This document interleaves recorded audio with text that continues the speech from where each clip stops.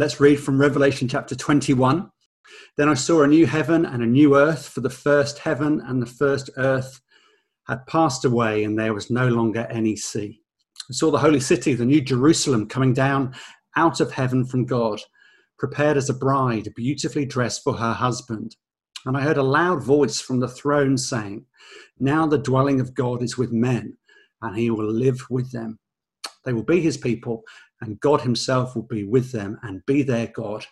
He will wipe away every tear from their eyes. There'll be no more death or mourning or crying or pain, for the old order of things has passed away." He who was seated on the throne said, "I am making everything new." Then he said, "Write this down, for these words are trustworthy and true." He said to me, "It is done. I am the Alpha and the Omega, the beginning and the end. To him who is thirsty, I will give to drink without cost from the spring of the water of life. He who overcomes will inherit all this, and I will be his God, and he will be my son. But the cowardly, the unbelieving, the vile, the murderers, the sexually immoral, those who practice magic arts, the idolaters, and all liars, their place will be in the fiery lake of burning sulfur. This is the second death. One of the seven angels who had the seven bowls full of the seven last plagues came and said to me, "Come, I will show you the bride, the wife of the Lamb." And he carried me away in the spirit to a mountain great and high, and showed me the holy city, Jerusalem, coming down out of heaven from God. It shone with the glory of God, and its brilliance was like that of a very precious jewel, like a jasper, clear as crystal. It had a great high wall with 12 gates, and with 12 angels at the gates. On the gates were written the names of the 12 tribes of Israel. There were 3 gates on the east, 3 on the north, 3 on the south, and 3 on the west. The wall of the city had 12 foundations, and on them were the names of the 12 apostles of the Lamb. The angel who talked with me had a measuring rod of gold to measure the city, its gates and its walls. The city was laid out like a square, as long as it was wide. He measured the city with the rod and found it to be 12,000 stadia in length, and as wide and as high as it is long. He measured its wall, and it was 144 cubits thick by a man's measurement, which the angel was using. The wall was made of jasper, and the city of pure gold, as pure as glass. The foundations of the city walls were decorated with every kind of precious stone.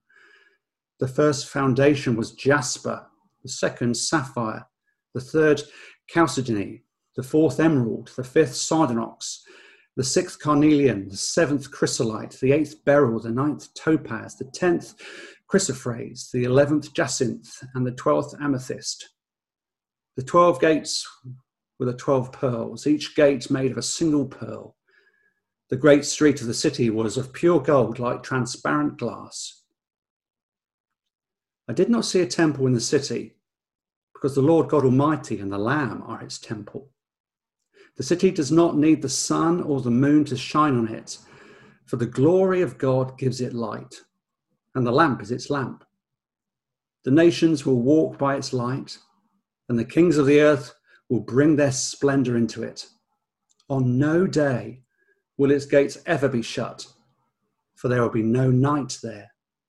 The glory and honor of the nations will be brought into it.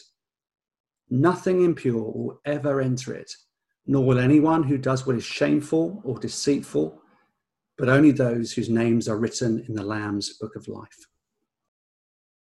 If a sermon is a meal, I want to give you an aperitif. I want to give you a starter. I want to give you a starter in chapter 20. You may have noticed we've had to, because we've only got 13 weeks to walk through Revelation, which is one of the most complex books of the Bible. And I have looking forward to a lie down when we finish it. But we've had to miss out some chapters. We've had to have some brief comments here and there on some parts of the Bible that we've just not had time to look at. And one of the chapters we have not read is chapter 20. And it's a very important chapter in the Bible. Many Christians disagree. Many Christians are confused by it, and many Christians want to skip over it. Now, I've had to do that, but I've not wanted to, actually. And let me give you just 3 or 4 minutes on it before we look at chapter 21 that we have read this morning. Because of family life, I don't normally get to see a whole 90 minutes of a football match these days. Don't get to see a whole 80 minutes of a rugby game. Perhaps I see it in different parts over a night like I have this week. And I don't get to see a whole series of cricket, but then who does? I love watching live sport. And so what I have to do now, and I'm very content with it, is to say, who won? What was the result? Revelation that we've seen with all these lovely images, some of them complex, some of them easier to understand, some of them very difficult to understand. They all teach us the same thing. In the end, God wins. In the end, God wins. That's what chapter 20 does again that we've not read. It's lots of rich imagery. It's another perspective on the same reality that we've seen at least 4 times so far in the book of Revelation. And a lot of confusion comes about this period of time called the millennium. To a younger generation, millennium is a song that Robbie Williams sung about 10 years ago. But this period of 1,000 years, I treat, like all the numbers in Revelation, as a symbolic unit of time. It's a period of time that shows God's loving rule and reign over the world. It's a perfect amount of time that shows his eternal rule and reign. But there's lots of room for respectful disagreement. Christians can say, I'm a pre-millennial, I'm a post-millennial, I'm an amillennial. And they're all talking about their understanding of this 1,000 years period of time that some people take as literal, some people take as representative. And there's lots of room for respectful disagreement and honest debate that we don't have time for this morning. But let me just say 1 or 2 things. If you looked at verse 4, chapter 20, it's a very key verse that points us back to the book of Daniel. In Daniel chapter 7, it describes who is ruling and reigning over the world. And we know who rules and who reigns over the world. It's God the Father, God the Son, and God the Holy Spirit. And along with them, seated on their thrones in the heavenly realm, is the triumphant church. It's the martyrs that have borne faithful witness to Jesus, and they are ruling and reigning over the world. Jesus has always had authority. Matthew 28 says that. Ephesians 2 says that. 1 Corinthians 15 says that. Jesus has complete authority. And the 1,000-year period of time is just, in my opinion, a picture of that. But here's where most people get tripped up. Jesus is on his throne. God the Father is ruling and reigning. When is this period of time? People disagree. But if you look at verse 2 of chapter 20, as part of the divine plan of a sovereign and loving and good God, Satan, who has already been bound, is released to do his worst. We've seen that in chapter 12 and 13. We've seen that in chapter 17 and chapter 18. He's allowed to do his worst by a sovereign God. And so he accuses the church.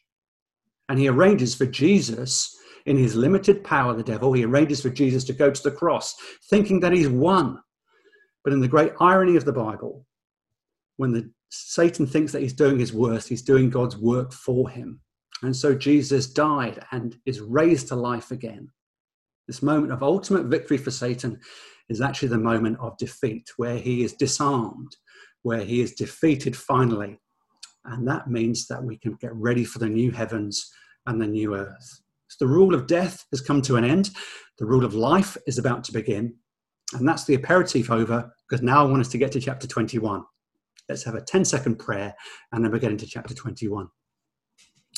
Father, please, would we see Jesus? That's what we need most of all.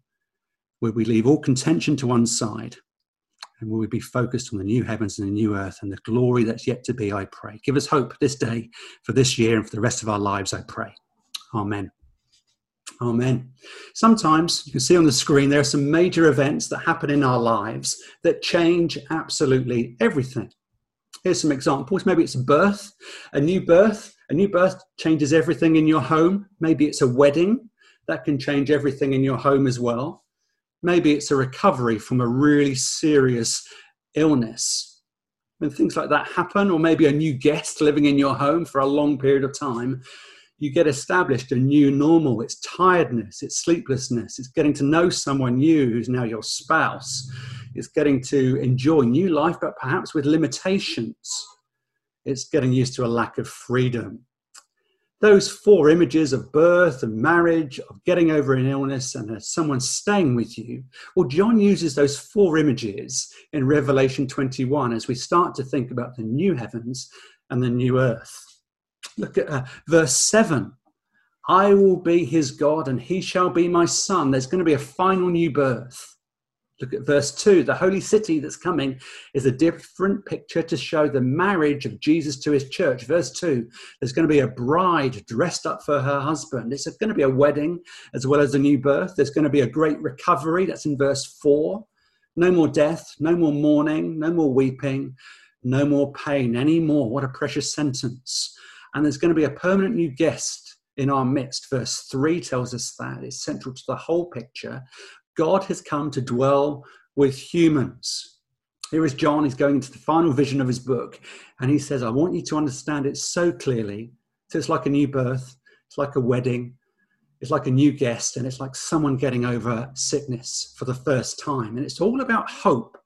Chapter 21 and on into chapter 22 next week when we finish Revelation. It's about a new hope. It's not the name of a Star Wars film. It's a new hope. And it's about Revelation 21. Let's look at verses 1 to 4 together. A new hope. Here is John getting into the midst of it as Jesus speaks to him very clearly. And he says, here is a vision of the future.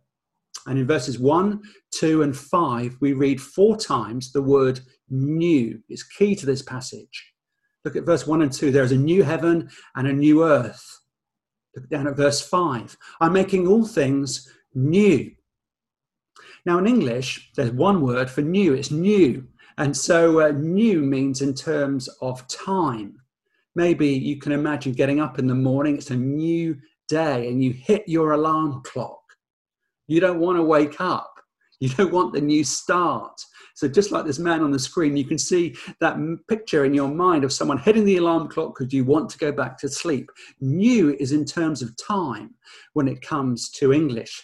And the same word we use for new in terms of quality. Now, where we use the same word in 2 ways, in the original language that John writes in, new in Greek, well, there's 2 different words. There's neos, which means new in terms of time, but then there's kainos. Kainos means new in terms of quality. Now, this is not product placement, but imagine you're selling a new car.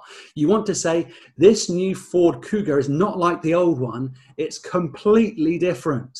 There's a new paint job. There's a new feature. There's a virtual cockpit that surrounds you. There's all sorts of new features in the all new Ford Kuga. See the difference? It's not saying new in terms of a week, new in terms of a diary, new in terms of a morning or in a beginning.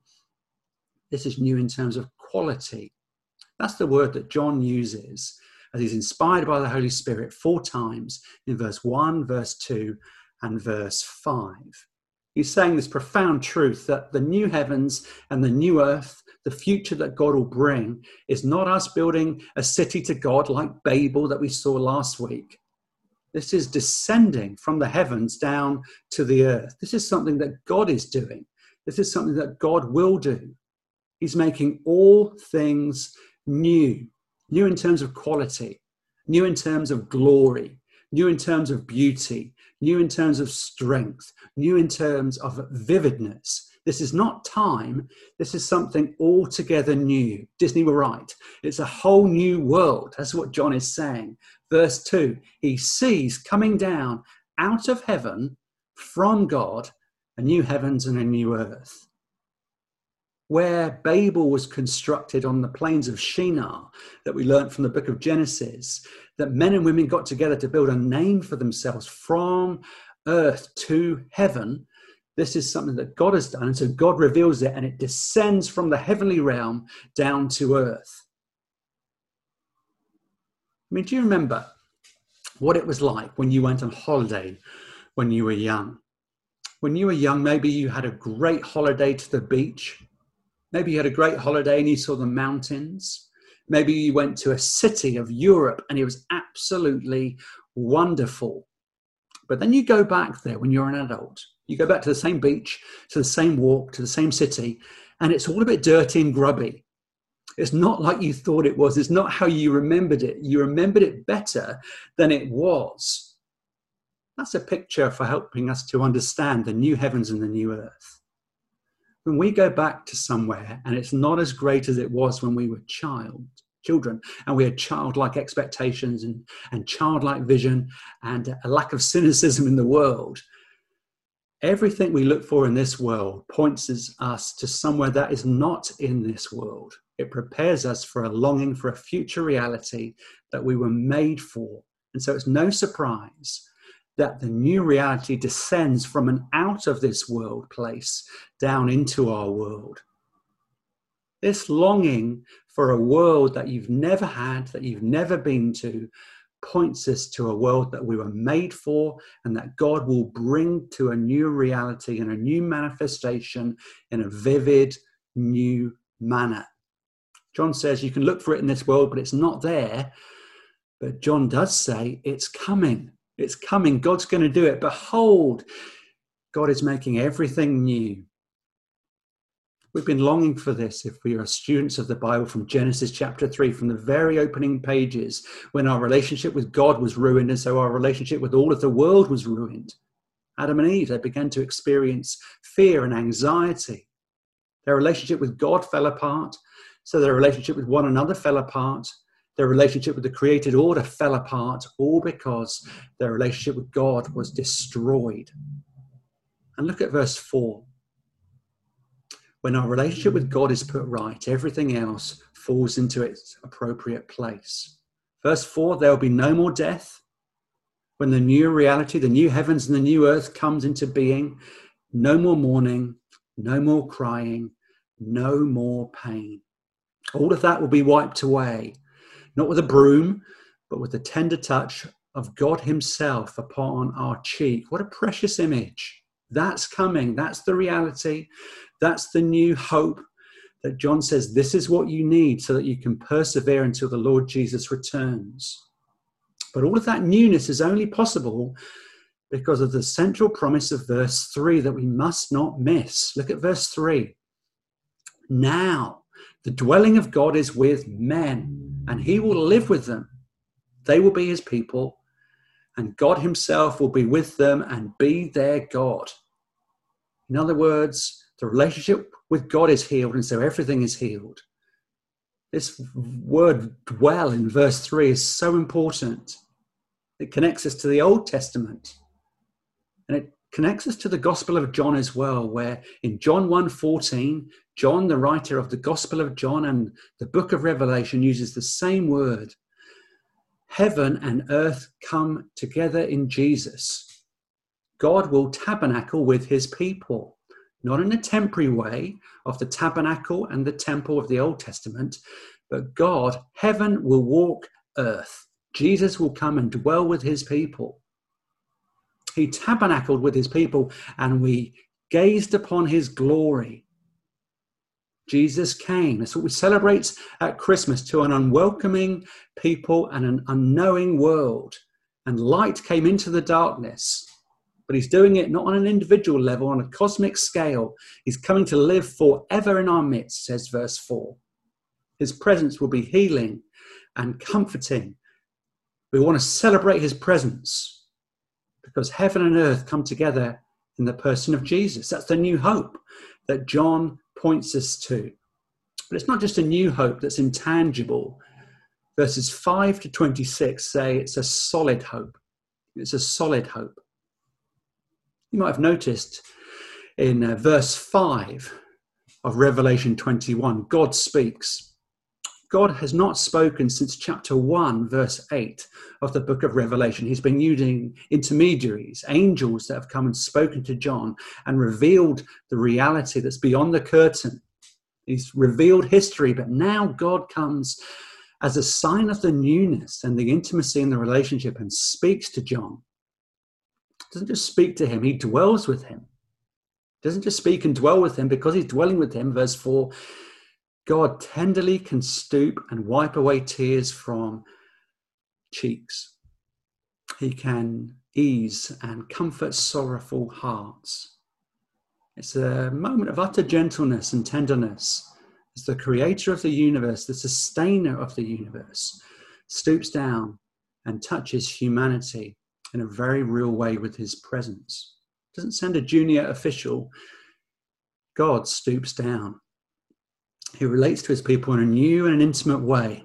It's very easy to miss this main point, that Revelation is written a lot like the book of Exodus. Now, N.T. Wright has helped me with this in an unbelievably clear way. Let me explain to you what I'm meaning. We've seen in the book of Exodus, God rescuing his people from the slavery and bondage of Egypt through the Red Sea. And he's longing for his people to meet with him on his mountain, Mount Sinai. He's going to rescue his people, and they will congregate and dwell around Mount Sinai, because God wants to dwell with his people. Let my people go, he says to Pharaoh, so that they may worship with me. And on this slide, you can see the whole book of Exodus in summary form. God rescues his people, and then he speaks to Moses on Mount Sinai to build a tabernacle. But just as he's dwelling with this intercessor Moses, who sees his glory to such a degree that his face radiates the glory of God, when Moses descends with the 2 stone tablets of the testimony of God, the 10 Commandments, what does he see? He sees a worshipping people, but they're worshipping a parody of the God who loves and sustains and who made them. They're worshipping the golden calf that they've made with jewels from their own person, from gold of earrings and jewelry. And so God threatens to withdraw from his people. But Moses in chapter 33 and 34 pleads, as a forecursor to Jesus, he pleads with God. He intercedes with God on behalf of his people. Don't withdraw your presence for them. And God concedes and says, I will dwell with my people. This is how I want you to construct the tabernacle. That's chapters 35 to 39 of the book of Exodus. And because of the mercy and grace of God, God descends and dwells with his people in chapter 40 of the book of Exodus. No more will there be separation. No more will there be, don't come to the mountain of God. Don't even touch it. No more will there be the thundering presence of God. No more will there be the wrath of God against sinful people who construct a parody of worship. God will dwell with his people. Now, can you see how the book of Exodus prepares us for the book of Revelation? We've seen through the cycles of 7 seals and 7 trumpets and 7 bowls being opened, the judgments of God as they're represented by the plagues of Egypt. We've seen the redeemed people of God gathering by the sea, like the Red Sea, singing the song of Moses and of the Lamb. We've seen the great deception, Babylon, a parody and copy of the New Jerusalem, just as the golden calf is a parody and an awful copy of the true worship that God alone deserves. And now we're prepared to see God's glory descend and dwell with his people, verse 3.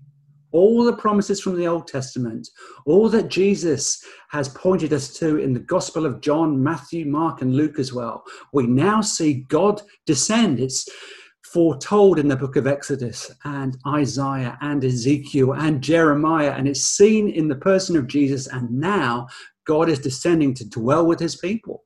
It's all there in verse 3. And yet there's all this strange imagery, not of a husband and a bride, not of a wedding, but of a building site on a huge scale. And it's all about the identity of God's people. Did you notice once again, as we've seen, the number 12 appears? There are 12 gates. And on the 12 gates, you see the names of the 12 tribes of Israel. You see in verses 12 to 14 that the 12 apostles are the foundation stones. The gospel of the apostles is the foundation of the church. The city walls that are vast are there to define the barrier of the city, but the gates are there not for safety. They're there for decoration. Because God's enemies have been dealt with, there's no more sea, symbolic of chaos in verse 1. These extraordinary measurements that we see make this reality clear in verse 16. This huge city is vast in terms not only of its footprint and its length and its width, 1,500 miles long and wide, which is exactly the same size as the Roman Empire, but it's also 1,500 miles tall. It's a cosmic cube that if you Google it, there's some very odd imagery in Google, but there's this huge cosmic city of God that's descending from the heavens to earth. And it's a cube, which is symbolic of the place where God dwells. Well, if we had times, we could go back to see the tabernacle. We could see 1 Kings chapter 6, verse 20, that the tabernacle, the Holy of Holies, where God dwells within the portable tent of God. It's a cube. And here John sees a new reality where God will be at the center of his people. It's picture language. Of course it is. But there's the glory of God, verse 11, gleaming from every pavement stone that's so pure it's like glass, but it's gold. And all these symbolic precious stones and jewels are there to show the glory of God dwells in this place in a rich and beautiful way. And so because God is there in his purity and his holiness and his glory, that means there's no room for not just for the chaos of the sea, verse 1, but verse 8. There's no room for anyone who hates God's word or his world. In the world of life, there's no room for death. And this city is not just a dream. It's not just John thinking up something fanciful. Everybody, verse 7 says, has a right already. If you are in Christ, if you're a Christian this morning, you already have the keys to the city. You have a right to walk on its streets. Now, let me tell you just how practical this is. This really matters. This is not something ethereal or remote. This is really practical. This is not just Christian teaching on what heaven is like. This is solid hope. It was solid hope for the people who heard this in the first century. If you went back to Revelation chapter 2 and 3, remember that a long time ago? If you went back to Revelation chapter 2 or 3, we met the church in Turkey, the church in Asia Minor, the church that John was writing to, and they were suffering, and the suffering was going to get a whole lot worse. You can see that from verse 4 of our chapter. The tears would end. The sorrow would be no more. But John was writing to a suffering people. And sadly, they were suffering. If it were a furnace, the temperature was about to increase tenfold. Because as we've seen before, the Roman emperor, the Caesar of the day, was Domitian. He was going to come and his empire was going to issue a huge, large, widespread persecution of Christians. I mean, you can see a picture of him on the screen. Christians' homes were going to be looted and plundered. They were going to be taken away and taken to be sport in the arena of Rome. They were going to be torn to pieces by wild animals. They were going to be made just for pleasure into human candles. There were going to be thousands of Christians crucified on the roads leading into and out of Rome. Terrible, terrible suffering. And what did Jesus speak to John to give those Christians comfort? He said, we need to write down the new and solid hope that every Christian has. We need to describe the new heaven and the new earth. We need to describe the city of God rather than just the city of man, the city of Babel. And the simple fact of history that you can read from Christian and non-Christian historian alike, take Tom Holland for a modern version, is this hope was not fanciful pie in the sky when you die. This hope was the very thing that every Christian needed. Tertullian, one of the historians of the church, one of the early church fathers, said something like this: the blood of the martyrs is like the seedbed of the church, because the more they killed us, the more our movement grew. Christians, as they died, and non-Christian historians watched on, they could see the Christians dying with poise, not in an grin, but the Christians had something as they faced the jaws of death. They had something different from anyone else who faced the same end. And that's because people like you and me, every human is a hope-filled person. Let me give you an example of two women that are on a production line. Maybe it looks something like this. How you behave now is completely shaped by what you believe in the future. Here are two women on a production line. They're working for 10 hours a day, and they're taking a widget and they're screwing it into a wadget. Let's call it that for technical terms. They're taking a widget, one thing, and they're screwing it into a wadget. And they've got to do that for 10 hours a day, day after day after day. But I pull one of the women aside and I say to her, I'm going to give you £20,000 for a year's work, 10 hours a day, screwing a widget into a wadget. Go back to work, please. But I take another woman who sits opposite her to one side and say, I'm going to pay you £20 million a year for taking a widget and screwing it into a wadget, and you need to do it for 10 hours a day. Now, what those two women think about the future will define how they work. The first woman, who gets £20,000 for screwing a widget into a wadget, she would work really hard, perhaps for a week, perhaps for a month, and then get really discouraged because it's a brain-dead job, taking one thing and screwing it into another. But just imagine the second woman, who's promised £20 million. She'd be there. She'd be whistling as she works. She'd be there with a smile upon her face. She'd be there doing the same thing over and over again. When she got discouraged, she would persevere. When she got disheartened, she would keep going. Why? Because of the future. Her hope for the future is so different from the reality that the First Lady, with £20,000 rather than £20 million, promised to her in the future. And isn't that the same for you and me? If you think that this world is all there is, if you think that no one will remember you when you die, if you think that there's no justice for the world, that death is just the final point, it's just the circle of life, that affects how you live now, won't it? And Christians, if you believe that this world is not all there is, if there is a day of justice, if there is a day of judgment and wrath, then won't that motivate us to share the hope that we have in Jesus? Won't that enable us to persevere when we see all that's going to happen? Solid joys, lasting treasures, none but God's children know. We're hope-filled and hope-made people. This is the beautiful destiny for everyone who's in Christ. So it's a new hope and it's a solid hope. And then here's my final point. If that's the future, if this is solid and lasting hope, how do you get it? How do you get it if you don't have it already? Here's the answer. It's in the passage in verse 6. It's in verse 6. Here's the hope that you have to believe.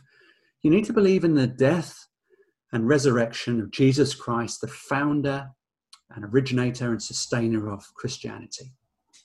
Christianity is not a religion, as we say every time on Christianity Explored. It's a relationship with our Maker. And Jesus has made that relationship possible through his death and through his resurrection life. Look at verse 6. To him who is thirsty, I will give to drink without cost from the spring of water of life. Remember back in John's Gospel, John who wrote the Gospel as well as the book of Revelation. Well, in John chapter 4, Jesus meets a very hard-working woman who's collecting water at a well at midday. He says to her, "Woman, are you thirsty? I promise you a water that will mean that you'll never thirst again." And the lady thinks that Jesus is speaking about literal physical water that we get from our taps rather than from a well. But Jesus is saying, I can give you a water that if you drink it, you'll never be thirsty again. You'll never have any longing again for value or love.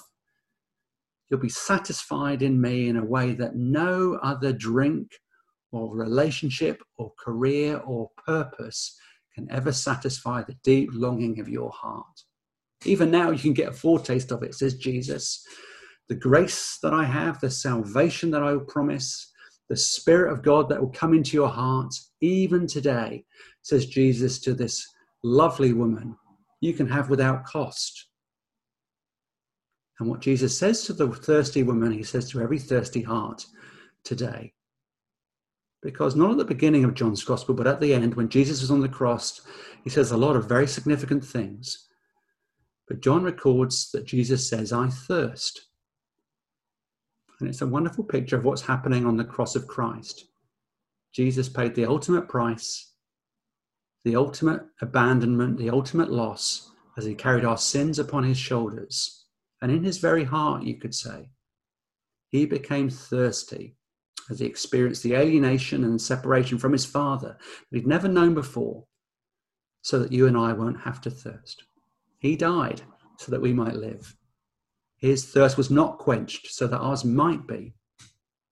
And when you believe that Jesus Christ did that for you, not just in his death, but in his resurrection life as the first fruits of a whole new world, then you're beginning to have the hope of God enter into your heart by his Spirit.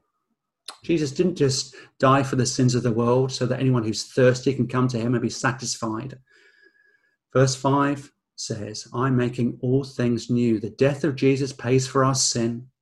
The resurrection of Jesus Christ from death to life is his first symbol, the first fruits of a whole new world that Jesus will usher in. See, Jesus and knowing him is just the beginning. It's a new body. He's the first fruits of life from the death. It's the first installment of everything new that John sees in 3D in Revelation chapter 21. It's the death and resurrection of Jesus. It's the greatest thing that's happened in the world. And when you see that, you can live a completely new, hope-filled, hope-fueled life on into the future, no matter what the future holds. It's all about hope. That's what Christmas is about. And that's what Revelation chapter 21 is about too.